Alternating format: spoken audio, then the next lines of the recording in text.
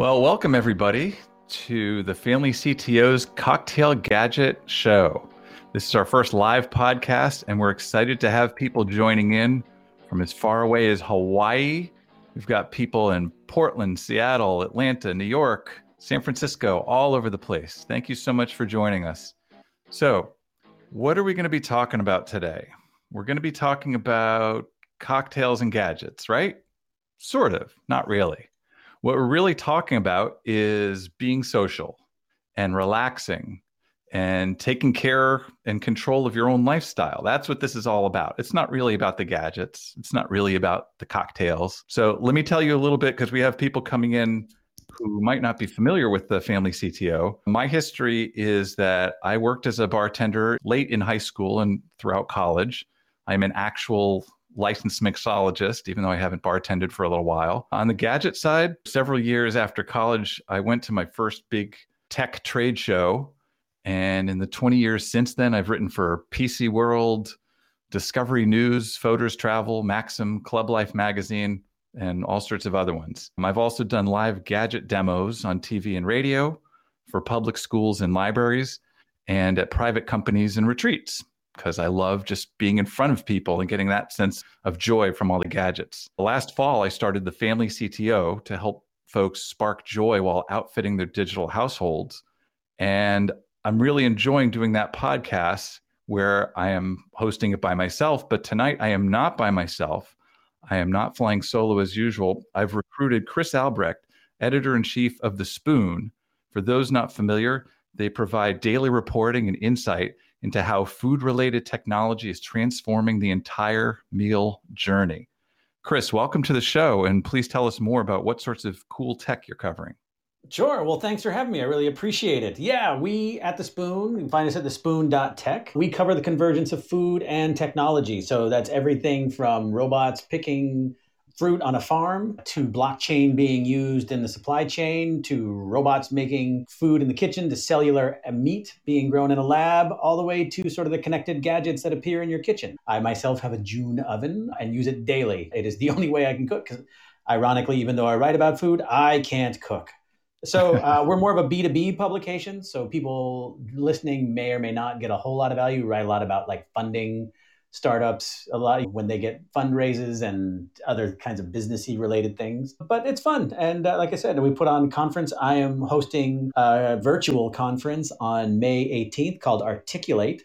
That is devoted to, it's a whole day we're going to be spent talking about food automation and robots. So we don't have any, we actually do have a bartender robot that's going to be speaking. And I can talk about that in just a little bit when we get into it. But yeah, we'll have a robo bartender on hand. Sounds very cool. I think this is like where the future's going. So like when I want to see where things are going, I've already heard about a lot of the gadgets we're going to talk about, but I go to your site to be wowed. Oh my gosh, there's really, what was one you did the other day? The drones delivering food in Ireland. There's just so many cool things that fancy technology is doing with food.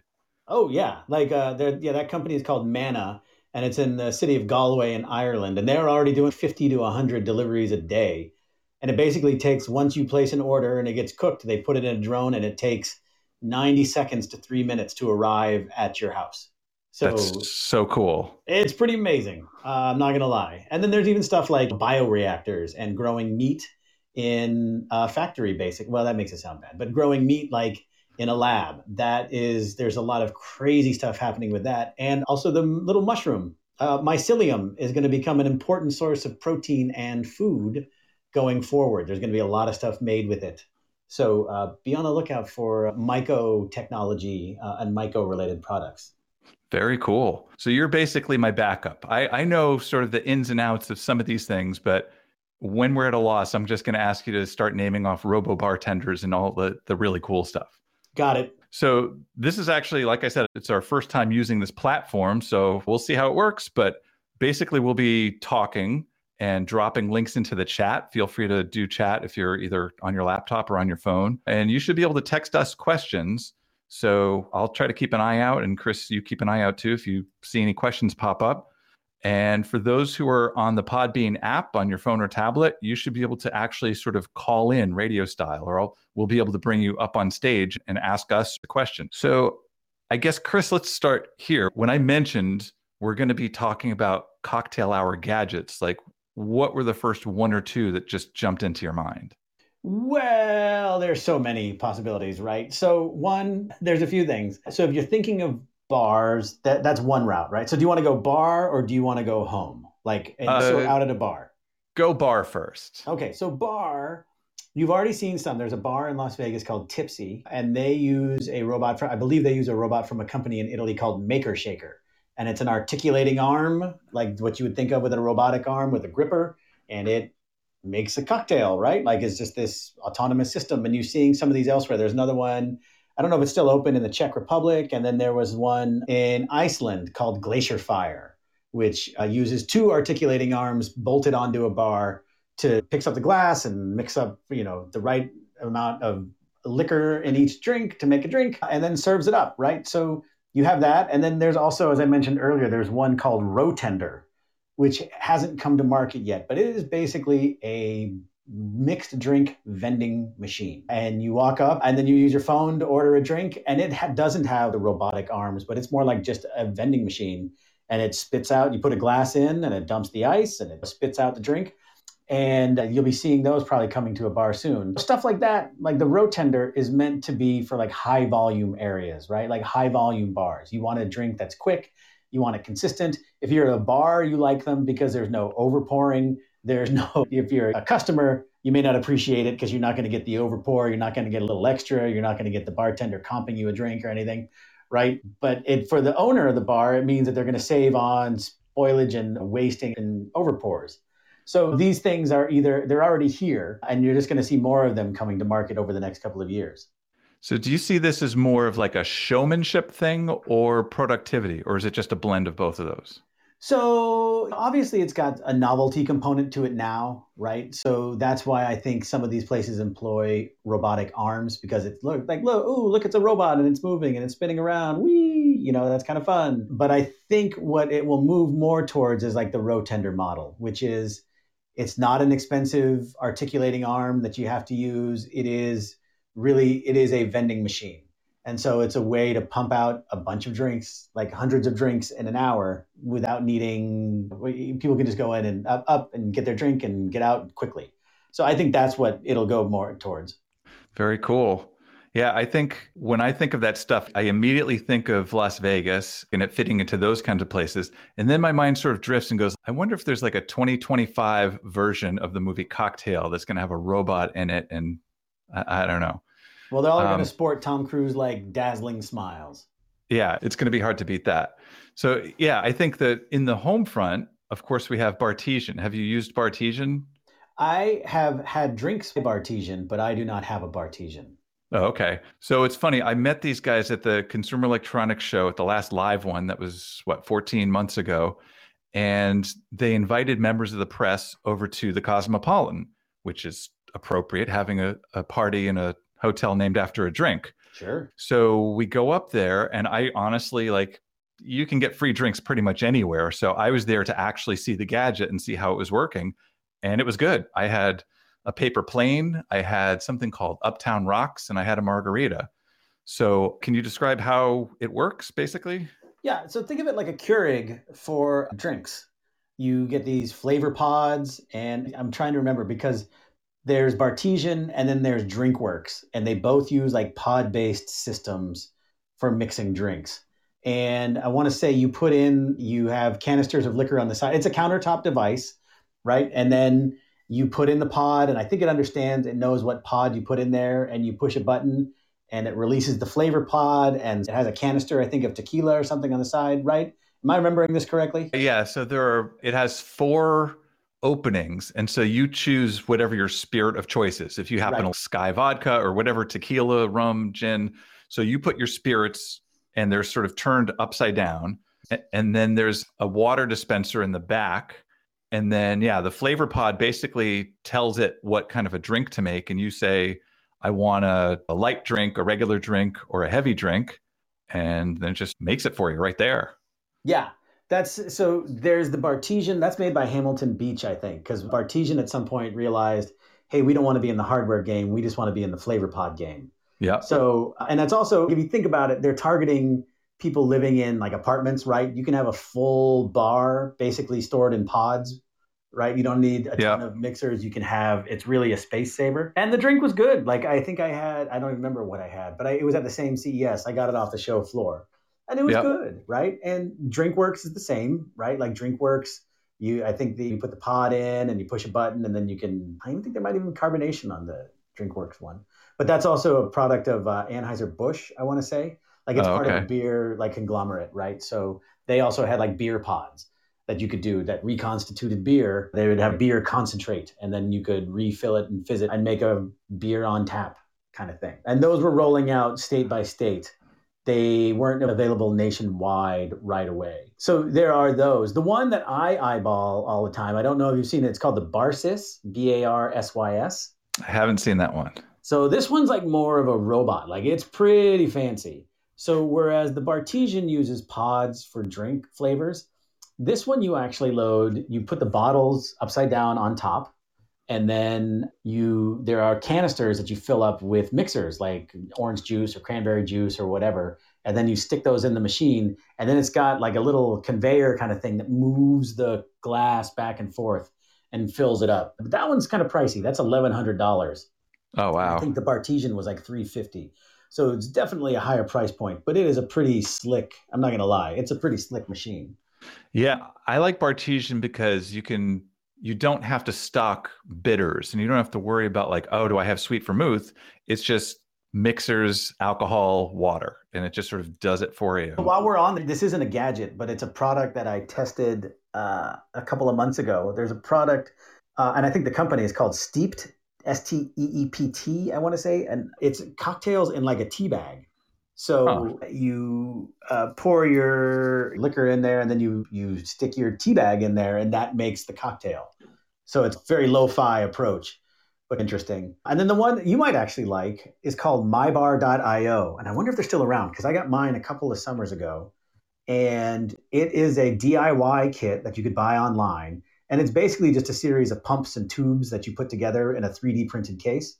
And then there's a tablet. You get like a cheap Android tablet, one of the Amazon ones for 35 bucks.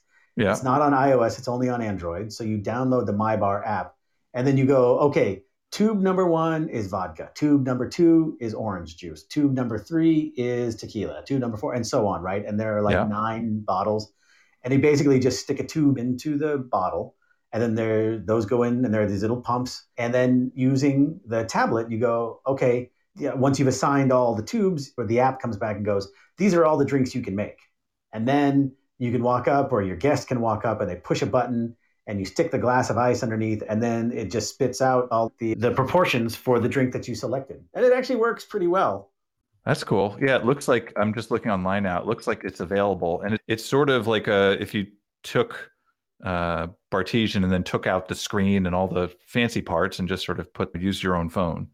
Yeah, that's exactly right. And you're also then able to create your own drink recipes or use the drink recipes that are there, right? So it gives you, for people who do have a bar, like you're a mixologist, so I imagine you have a bunch of stuff on hand. It's kind of a fun thing that people can walk up, use a tablet. It's like they're at a fancy place, they're at a fancy store. Yeah. And I think that's the point. It's like I said at the top, it's really about the lifestyle. It's about, hey, I just want to have fun and I don't want to have to worry about, am I sitting outside in a parking spot in the middle of winter?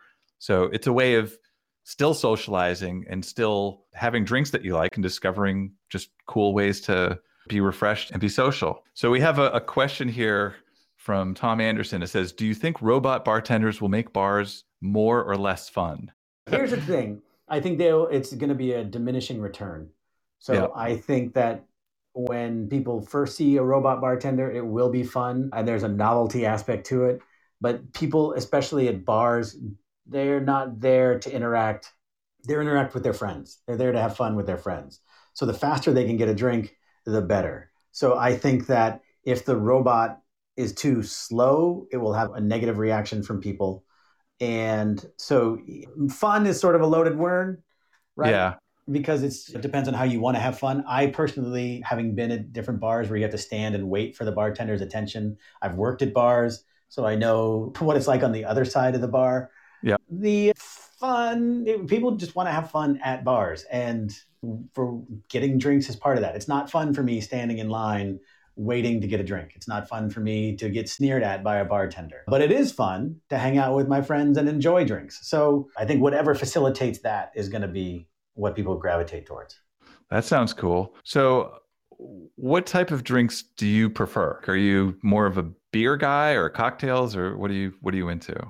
Okay, well, during this pandemic, I have stopped drinking. I'm older, and so my body just, I get headaches anymore when I drink. So I just have Yeah. stopped drinking.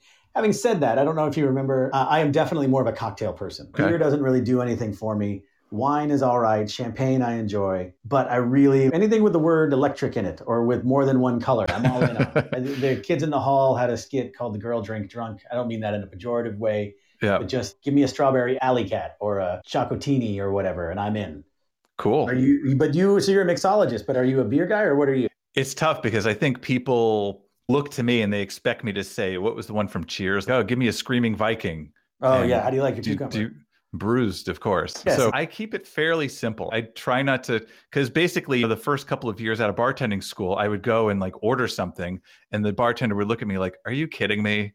Like, Yeah. I'm giving you a gin and tonic because I don't even know what you just said." So I try to keep it fairly simple. So I tend to like a gimlet or a Tom Collins or a fairly simple sorts of drinks. But I'm probably part cocktail and then I am into beers a little bit. I'm not like, I think some people are really into it. And that's something that I've sort of followed this as I've written for, I guess, sites like Maxim and Gear Patrol, where they're really into that stuff. And I looked back at some of my articles as we were leading up to this.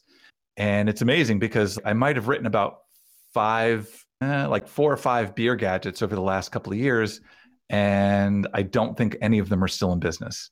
Yeah. And I don't know what the deal is. There was one called Pico Brew that looked like it's so easy.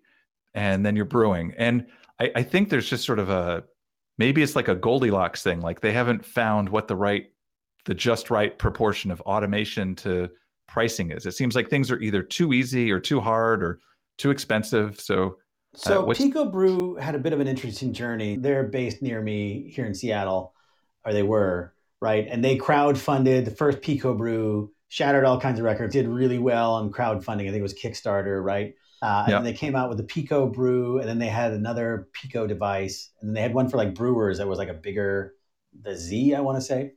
But the problem with that I think Pico ran into was that once you got in, you were locked into their ecosystem. You had to get Pico pods in order to make beer. And yeah, so the beer making community they're crazy. Like they like to they like to tinker and tweak recipes, right? And this wouldn't let them do it. And so I think you had a little bit of control, but then you still had to ferment and brew things, right? So if I'm just a casual person who's not into it, and I buy a Pico brew and I buy the Pico packs, I still got to wait in order for my beer, right? yeah, But beer is everywhere. It's so easy to get that there yeah, was just no advantage to it. There was no reason for me to sit and make a however quart of beer or whatever it was, right? Like a gallon of yeah. beer and have to wait for it for a week or so when I could just easily go out to the store and get one.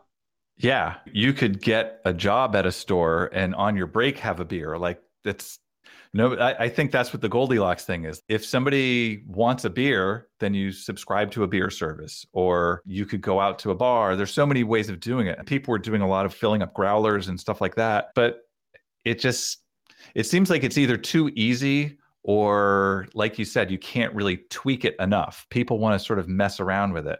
So the one I like, I put this on my gift guide for this past holiday season. It's called the Beer Maker. Now, people got mad at me because I don't like beer. I just don't like the taste of it. It's too bitter. I've got a sweet tooth, right? And Yeah, that's fine, right? But as a result, I like the idea of home brewing beer and being able to Frankenstein it, right? Throw in different kinds of things and mix it up. But just the process always seemed like such a hassle. You have to sterilize things. You got to sterilize your bottles and your hoses and your tubes, and you got to ferment and you got to pitch yeast and all this stuff. And it was just like, that is too much work for a drink I don't even enjoy. yeah, However, there is a product called Beer Maker, and Maker is spelled MKR.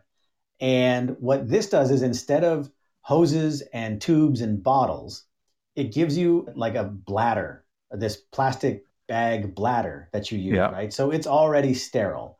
And then you do the first thing, with your hops, and you just put it in a basket and you pour in the water, and you push a button and it does everything for you. Like it does everything. And then once it tells you like, okay, your hops are done, and I may be getting this wrong, so don't at me in the comments. But and then it tells you to pitch your yeast, right? So you throw the yeast in, and then again, it does everything all on its own. And what the beauty of it is, though, is that you can follow their recipes, you can order kits, and they'll send them to you, so you can make like an IPA or a stout or a lager or whatever, right? They give you all the ingredients prepackaged. You cannot mess it up. But if you want to tweak it, you can. So in the basket where you throw in your hops and your grains or whatever, right? You could throw in like blueberries, or you could throw in barrel aged wood chips, or something. You could literally throw anything into it to tweak the recipe, orange rinds, whatever you want. And the machine's just going to be like, oh, whatever, it's your beer. And it doesn't change how the process is. So it does all of the fermenting and all of the pitching and everything and all of the resting and all of the agitating. And then you just take the bladder out of the beer maker and you put it in a dispenser, and then you screw in a CO2 capsule, and then 24 hours later you got your beer, right? So, well, like it takes a week or so depending on your recipe, right? Obviously, because it's fermenting and doing all this other stuff. But it was so easy. I've never made beer, and I made it the first time and it turned out really good, right? Like I made a stout and I thought it was all right, but everybody I gave it to was like, oh, this is really good. So that's, I think, interesting because it allows people to tweak the way they want to. Yeah, and I think that's that breed of person who enjoys beer wants to know like the little fine tweaks here and there. I saw a really cool gadget. I'm trying to think of how long it was ago. This is one of the only other ones that I know is around. It's called Physics, and it's spelled like Fizz, Physics. And they have a device that they were featured on Shark Tank, if you happen to be a fan of that show. And I saw this at one of the shows. What's better than walking around and seeing a bunch of boring like security routers and all that, and then you walk up to a booth and they're like pouring you beer? That's just fun. Yeah. So what the Physics does is it actually fizzes and puts more nitrous into your beer and makes it taste like a draft. And so you can have whatever beer you want in a bottle or a can, and it just tastes better. So whatever your beer is, it just makes it taste smoother and foamier. And it's a little difficult to describe over the podcast, but if you see it on their website, we'll put a link in there. It really looks like you're just making tap beer. And maybe you're not into beer, but I guess if you have a bad experience with beer, or you drink cheap beer or bottled beer or whatever, that's one thing. But like a good draft beer, that's great to me. Like you get a pizza or wings or something like that and a beer, and you're just good to go. That's awesome. Yeah, one thing I would say to anybody listening is that they don't see as much anymore, but there was a time when you would see a lot of Kickstarters for all-in-one beer making systems, and a lot of those never came to market. So just make sure when you're doing anything like that that you buy from a company that's already got something in production and out into the world, rather than just the promise of somebody who's on Kickstarter trying to raise money to get their prototype to production phase. It seems like there's always somebody in Australia or New Zealand who's coming out with a new beer machine. I know that LG actually has one I wrote up called the Homebrew, and I don't know if they're available here or if that's just in Korea. It looked from their site like it was going to be available, but we'll check that out. I'm actually in touch with the guys from LG, so we'll get back to everybody on that one. So you mentioned wine. You're not much of a wine fan? Oh, I enjoy it. Sure. Over dinner, it's nice, but yeah, it's definitely not the first thing I reach for.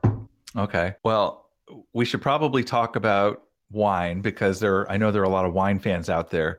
I think there are a couple of perennial problems with wine. One is the glass versus the bottle. Mm-hmm. So sometimes you just want a glass. And if you're not out at a restaurant, then you either feel sort of beholden to like, oh, I have to finish the bottle, or it's going to spoil or it's going to oxidize or do some horrible thing. So have you heard of the company called Coravin? I have, actually. Okay. Have you used this? Because I haven't used it, but I think I see my cousin Jen, she's out in the audience and she has one. It looks like a really cool concept. It seems like one of those game-changing things. So can you tell folks about how Coravin works? Yeah. So the Coravin this is the one that shoots argon gas into it, right? And then, so what that does is that keeps the wine. So one of the things with wine, obviously, is if you buy a full bottle, you have to drink it like a red wine, right? Like you have to drink it all, otherwise it's going to go bad, Yeah. which is not always, you don't always want to do that, right? So what this allows you to do is you put your cork back on, I think you stick a needle through it, and then Yeah. it injects argon gas in there. And what that does is it keeps the wine from oxidizing, right? But it is a system for just making sure that your wine doesn't go bad, it just keeps it longer. So I don't know, does your cousin, does it help keep wine fresh for days? Supposedly, I don't think she had actually used it the last time I talked to her. It was like, she said, "Oh, yeah, we have one of those." But I was talking with somebody else the other day who said, "Oh, yeah, no, I'm a big fan and it totally works." And I know they have a new attachment. It kind of looks like a really fancy bottle opener. And then as you get closer, you realize, oh, that's not just a bottle opener. And then there's an attachment where it comes out that aerates the wine and sort of it breathes for the wine. So instead of having to like let it sit there and decant the wine, like this actually does something more than that.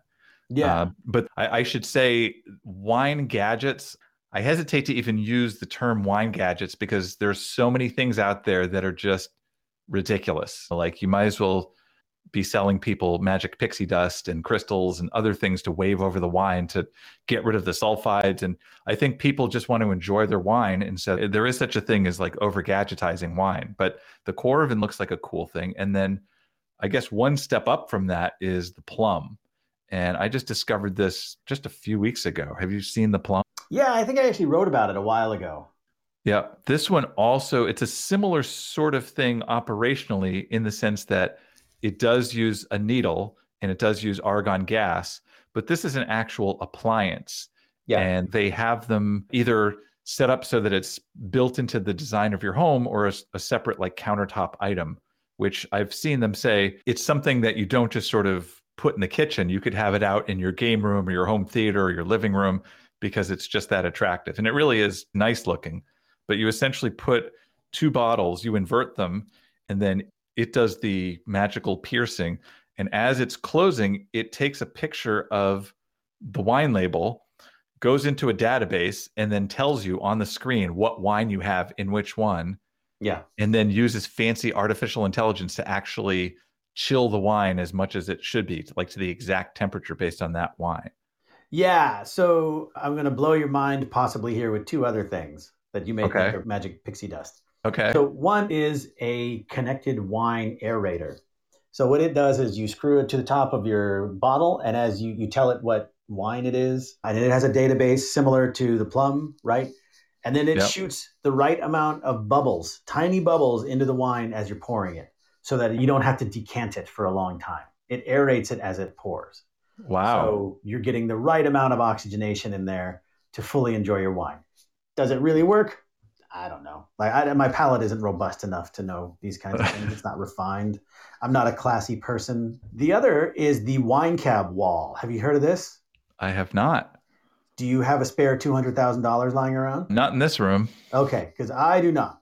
Oh, I'm sorry. It's only 139,000. Okay. It is a robotic sommelier.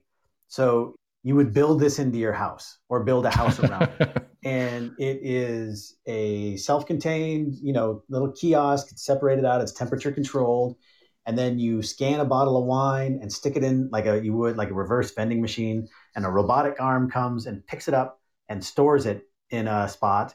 And so Yeah. when you are ready to drink that wine, you say, "Hey, do you have a recommendation?" Or "I want this bottle." The robotic arm goes back into the kiosk, grabs that bottle, and brings it back ready for you to pour. But these are meant obviously for high-end homes and super yachts and things like that. But a one that holds 130 bottles will set you back 139,000, and the 15-foot one, which holds 600 bottles, will set you back 250,000, basically. Wow. That's dollars, I should say. That's amazing. It sort of reminds me of what was that restaurant that's like at the top of Mandalay Bay where they have a flying angel and they're literally like on a rope and they pull this person up and down and she like grabs a bottle for you. It's this huge thing in Vegas. That just sounds crazy to me. But yeah, what's interesting is I've seen the president of Plum, Andreas Hansen, he describes this less of a wine accessory and more of a software product and a robot. Like you take it apart and you have a robot and a lot of AI software. And so it's interesting that they see themselves that way. A lot of cool things. If there's a problem, maybe there's some cork stuck in it or something, because it's all software driven, they're Hmm. actually able to do remote control service. So they can Sure. update your machine. They can remotely trigger it to shoot stuff out of the tubes so that it clears it. It looks pretty cool. I think they're something like $2,500. So only four figures, not six figures. Yeah. Well, then, excuse me while I go online. While you're doing that, I actually have something that I'd like to introduce here. I think the other big problem with wine is that it's just intimidating. So you're in a shop and you don't know what to get, or someone hands you a wine list and you have to look at it as if you're actually reading one instead of just picking the middle price. So you're sitting there playing this guessing game, and what do you do? I found out recently that a colleague of mine I used to work with, her name is Erica Ducey, and she's working for a site called Pix. And Pix Wine is about to change the way that people discover and purchase wine.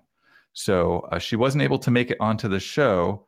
And so I pre recorded this and we'll play it now. I think it's really, for anybody who's into wine, this is going to change the way that you look at wine.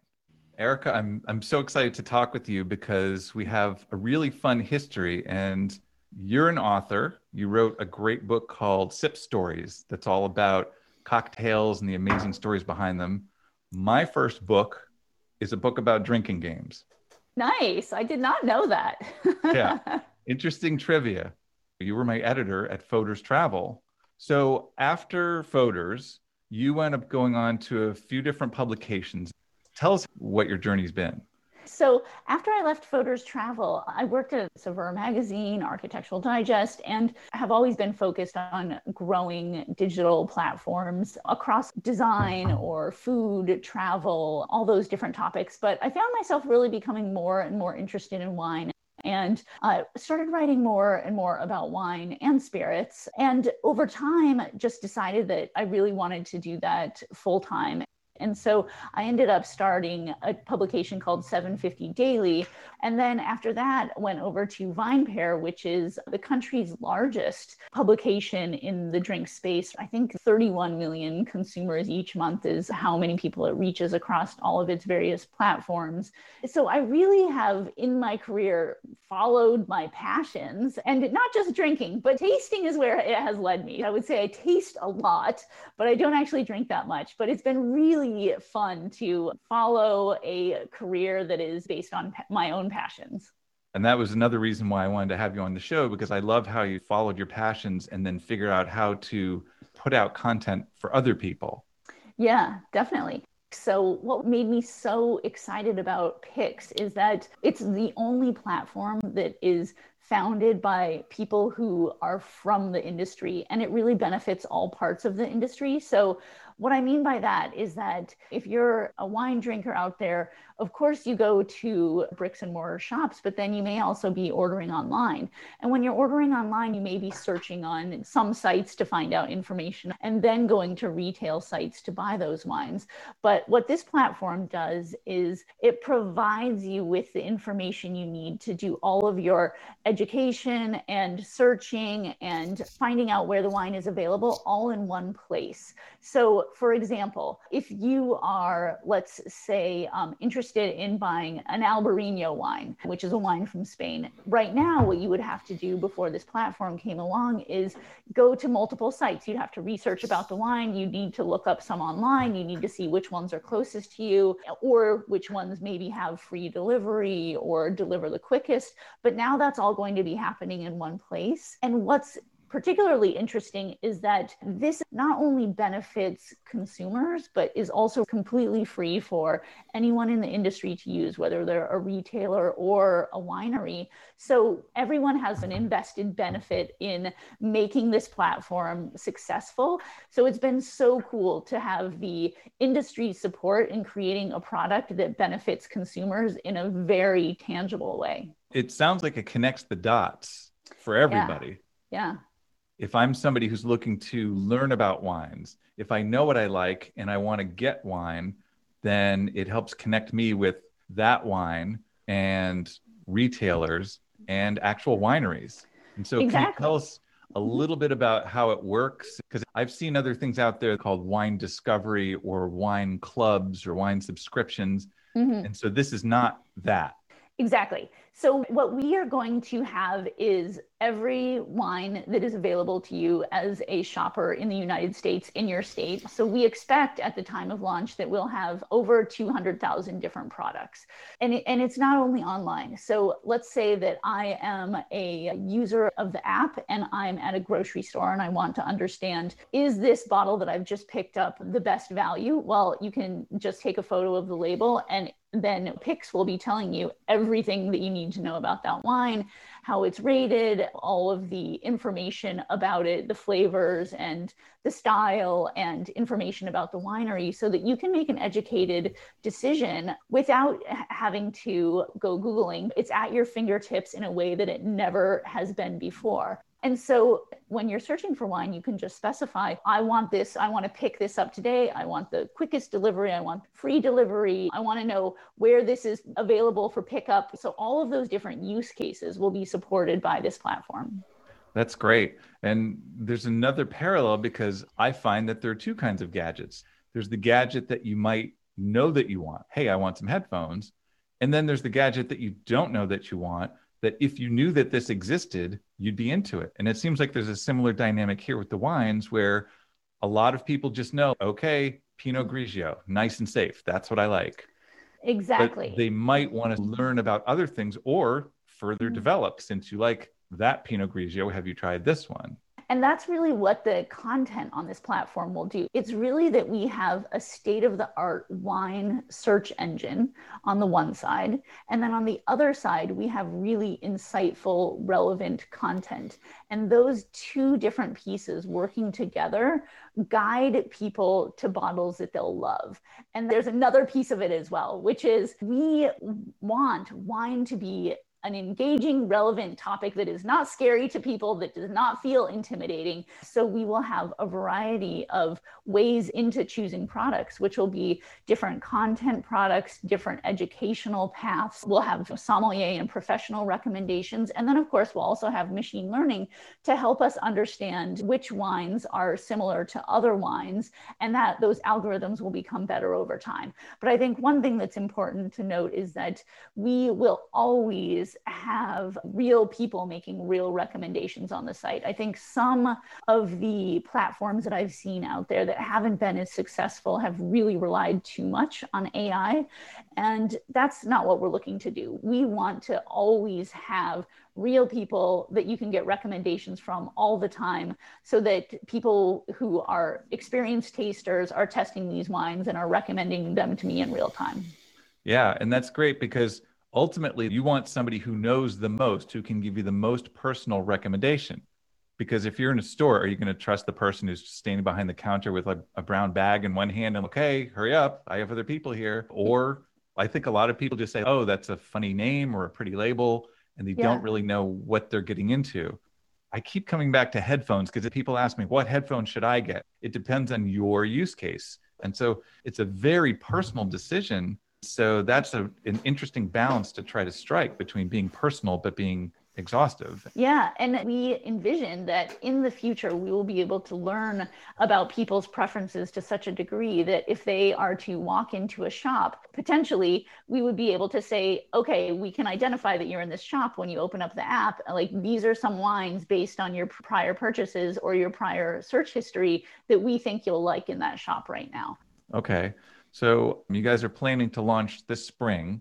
What's going on behind the scenes? So we are right now furiously building up the two different sides of the company. So the one side is the search engine, and that is going to be coming live in the next couple of months. And anyone who's interested in learning more about the platform can go to pix.wine and sign up as a beta tester. But the newsletter we have been testing for about the past month and a half or so. And people can also go on the homepage so they can get a sneak peek at the ideas that we're thinking through. And the products that we're profiling there right now are definitely shoppable at a range of different stores. But on the content side, we will have that up and running probably by May 1. That's great. And so I just want to make sure we say that the name of the site is picks.wine because it really is that simple. You're looking for better picks of wines. Exactly. We try to keep it very simple. One of the things that I think people find so intimidating about wine is that it feels exclusionary. And so, what we really want to do with this platform is make wine accessible to everyone.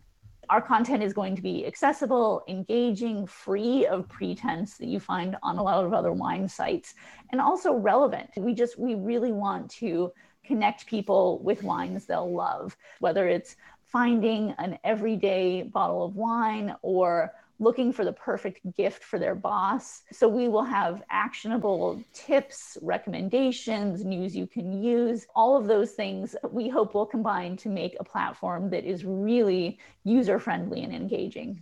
And so, how are you making money on this? You're not actually looking for folks to buy wine through the site, are you? No. And it's correct to say that we will be totally free to any of our users. For the retailers, it'll be free. For the wineries and for the consumer users, it'll be free.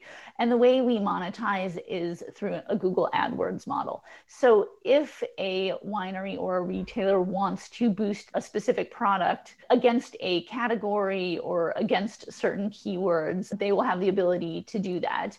However, we will be sending them all of the free traffic to complete the sales on their own sites from any organic search. Another thing that's really important to us is that sponsored results are marked as such, so it'll always be clear to the consumer which results are the most relevant results based on their search versus the sponsored results. We have taken a very ethical approach to our business model to make sure that we are meeting the needs of all of our different customers, which in this case is both consumer customers as well as trade customers. I just love the concept of this, which is why I wanted to have you on the show, because it does everything that I want technology to do. You're thinking about what people do, what people want. And I love the idea of taking away something that could be pretentious or nerve-wracking. And wine has that problem. But by the same token, it's also a lifestyle thing. Hey, I think I'll enjoy a glass of wine. Like whenever you say the word wine, 4 letters, it means you're about to have a good time. Relax, just set the mood, and it's just a great thing. So this helps people do that easier. Absolutely. Removing that intimidation factor, removing the pretense from the wine buying experience, and essentially creating a more balanced approach that is more holistic. Everything's just in one place in a very simple way so that you can make purchase decisions with confidence. That's so great. Erica, I really appreciate you coming over. It's great personally to reconnect with you, and I love this new project that you're doing. So folks should go over to pix.wine and sign up, and they can find out more information. And we look forward to seeing this launch. Thank you so much for having me. Okay, so I just thought that was such a cool thing that it's not really a gadget per se, but we've talked about beer stuff, we've talked about wine stuff, we've talked about cocktail stuff. So there's something missing in the general bar scene. There's a machine that many bars have, really every bar has, and you probably have one of these at home. It's a blender. Right. So, Chris, I know you've seen there's a fancy blender out there called Millo, and I think they were at like a show of yours. Yeah, they won the design award at our Smart Kitchen Summit back in, I want to say 2019. All right. So I'm going to give you the task of describing what this looks like, because when most people picture a blender, they picture something big and clunky and loud, and like you have to hurt your fingers to push the buttons down. So this is very much not that. How would you describe how it looks? Probably the easiest way is think about like when you're a traditional blender, but what is the thing on the top? The pitcher? Shrink that down and invert it. And that's what it looks like. The Milo uses, I believe, a magnetic air brushless motor. Yep. And so it is really quiet. And you stick the thing on top and you can slide it up, and it acts like a regular blender. Like, I haven't been able to use it, so I haven't put it through paces, so I don't know how good it is at pulverizing ice or frozen fruits or anything like that. But it is it's like an iPod of blenders, right? Like it's a sleek white design. That's pretty cool. So I'm excited to try one whenever I can. Yeah, when I look at it, it looks like something out of the Woody Allen movie Sleeper. Like it just looks futuristic to me. Like the base looks like this thin, if I had to guess, it's 2 inches or less, like a flying saucer that's 2 inches tall. And it's like a white flying saucer and then an inverted tumbler of some sort. So the trick would be, how well does it crush ice and how well does it actually do what you need it to do? Because you basically just slide, like in the old school iPods, like you were saying, like where you would slide the volume control. So it's like that kind of control, and it just looks like this out of this world cool thing. Yeah, and definitely it looks cool and sleek and futuristic. And what you may not know too is that Milo has developed a table, a smart table that uses the same magnetic brushless motor. So it just looks like a regular table, but then you can touch the controls and there's a heating element, like an induction heating element, right? And it's all just this flat plane of glass. And then, but you can power things on it, right? So it uses, you could put the Milo on there and have it power without cords, right? So they're expanding this technology beyond the blender to something that could be built into countertops and stuff. That should be something to watch. Gotcha. Yeah, that's pretty cool. I've seen some other stuff like that it looks like it's like a countertop, like a wooden, like more like butcher block. So this sounds like in their style that it's much more sleek and just cool. Yeah, it's really cool. They posted a video of it, a demo from last year. So if you go to Milo, like on LinkedIn, I think, Millo, you can see a video of that demo in action. Okay, cool. So Chris, what's next? Are there any other cocktail related gadgets or technology that we haven't talked about that you're sort of seeing out there on the horizon? Oh, I hate to equivocate here and not answer your question, but I think given the pandemic, right, we saw a rise in delivery services. So companies like Drizzly, I think just got acquired by Uber last month, right? Yeah. Like you saw sort of the expansion of home delivery of booze. And that's a big thing, right? That's way different than what it was 5-10 years ago. So I think that's interesting. But as people have spent a year pent up and as vaccinations roll out, I think people are just going to be happy to be back out in the world. And so what does that mean for home cocktail machines? I'm not sure. I really don't know. Obviously, there's going to be some fits and starts with getting back to normal, but I think people are just going to be happy to be out. And that's like the biggest thing. Yeah. And there is a time, I will admit, to put your gadgets down. There are times to just sort of be with people, put your stuff down. It doesn't have to be on a glass inductive charging table. Just put them down, turn it over, and just be out and humanize. Yeah, for sure. And people are just going to want to connect. And what are the ways that they can connect? So I would say the things to look out for are going to be less in a bar, but more at like the airport. Yeah. What are the ways you're going to be able to get cocktails at the airport? Some place where you're going to want things fast. And you'll see automated wine services at airports and automation in that regards. But in terms of booze gadgets, I honestly thank you for asking that question because I haven't seen any in a long time. Yeah. Any new ones? So tell everybody, what's the best way of them checking out what you're working on? You had mentioned that there's a show coming up. Yeah, so just visit thespoon.tech. And every day we post 4 to 5 stories about what's going on in the world of food and agriculture and technology and all of that stuff. So that's a really good way to get up to speed on what's going on in the industry. Cool. Well, with that, I think we've hit the top of the hour and it's time to say thanks for joining us. I really appreciate everyone who tuned in. I can see you out there, and whatever time zone you happen to be in. Thank you very much to Erica Ducey from Pix Wine for telling us about that product. And most of all, thank you, Chris, for co-hosting. I really appreciate it. That was my pleasure. This was fun. Thanks so much for having me. It was my pleasure, too. So here's my offer to anyone who's listening. If you ever have any gadget questions, just drop me an email, scott@thefamilycto.com, and we'll find a time to talk, because I love connecting folks with devices that solve problems and bring joy. And in case you didn't catch some of what we said, maybe you came in the middle, don't worry, because next week we'll be releasing the playback version of the show. So your best bet is to go to wherever your music or podcast platform of choice is, search on the Family CTO, and click follow so that you can see when new episodes hit. So I guess with that, I will say thank you, everyone. Have a good rest of your day or evening, as the case may be, and have a great weekend.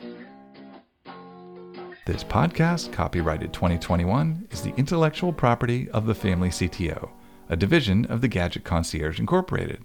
all rights reserved.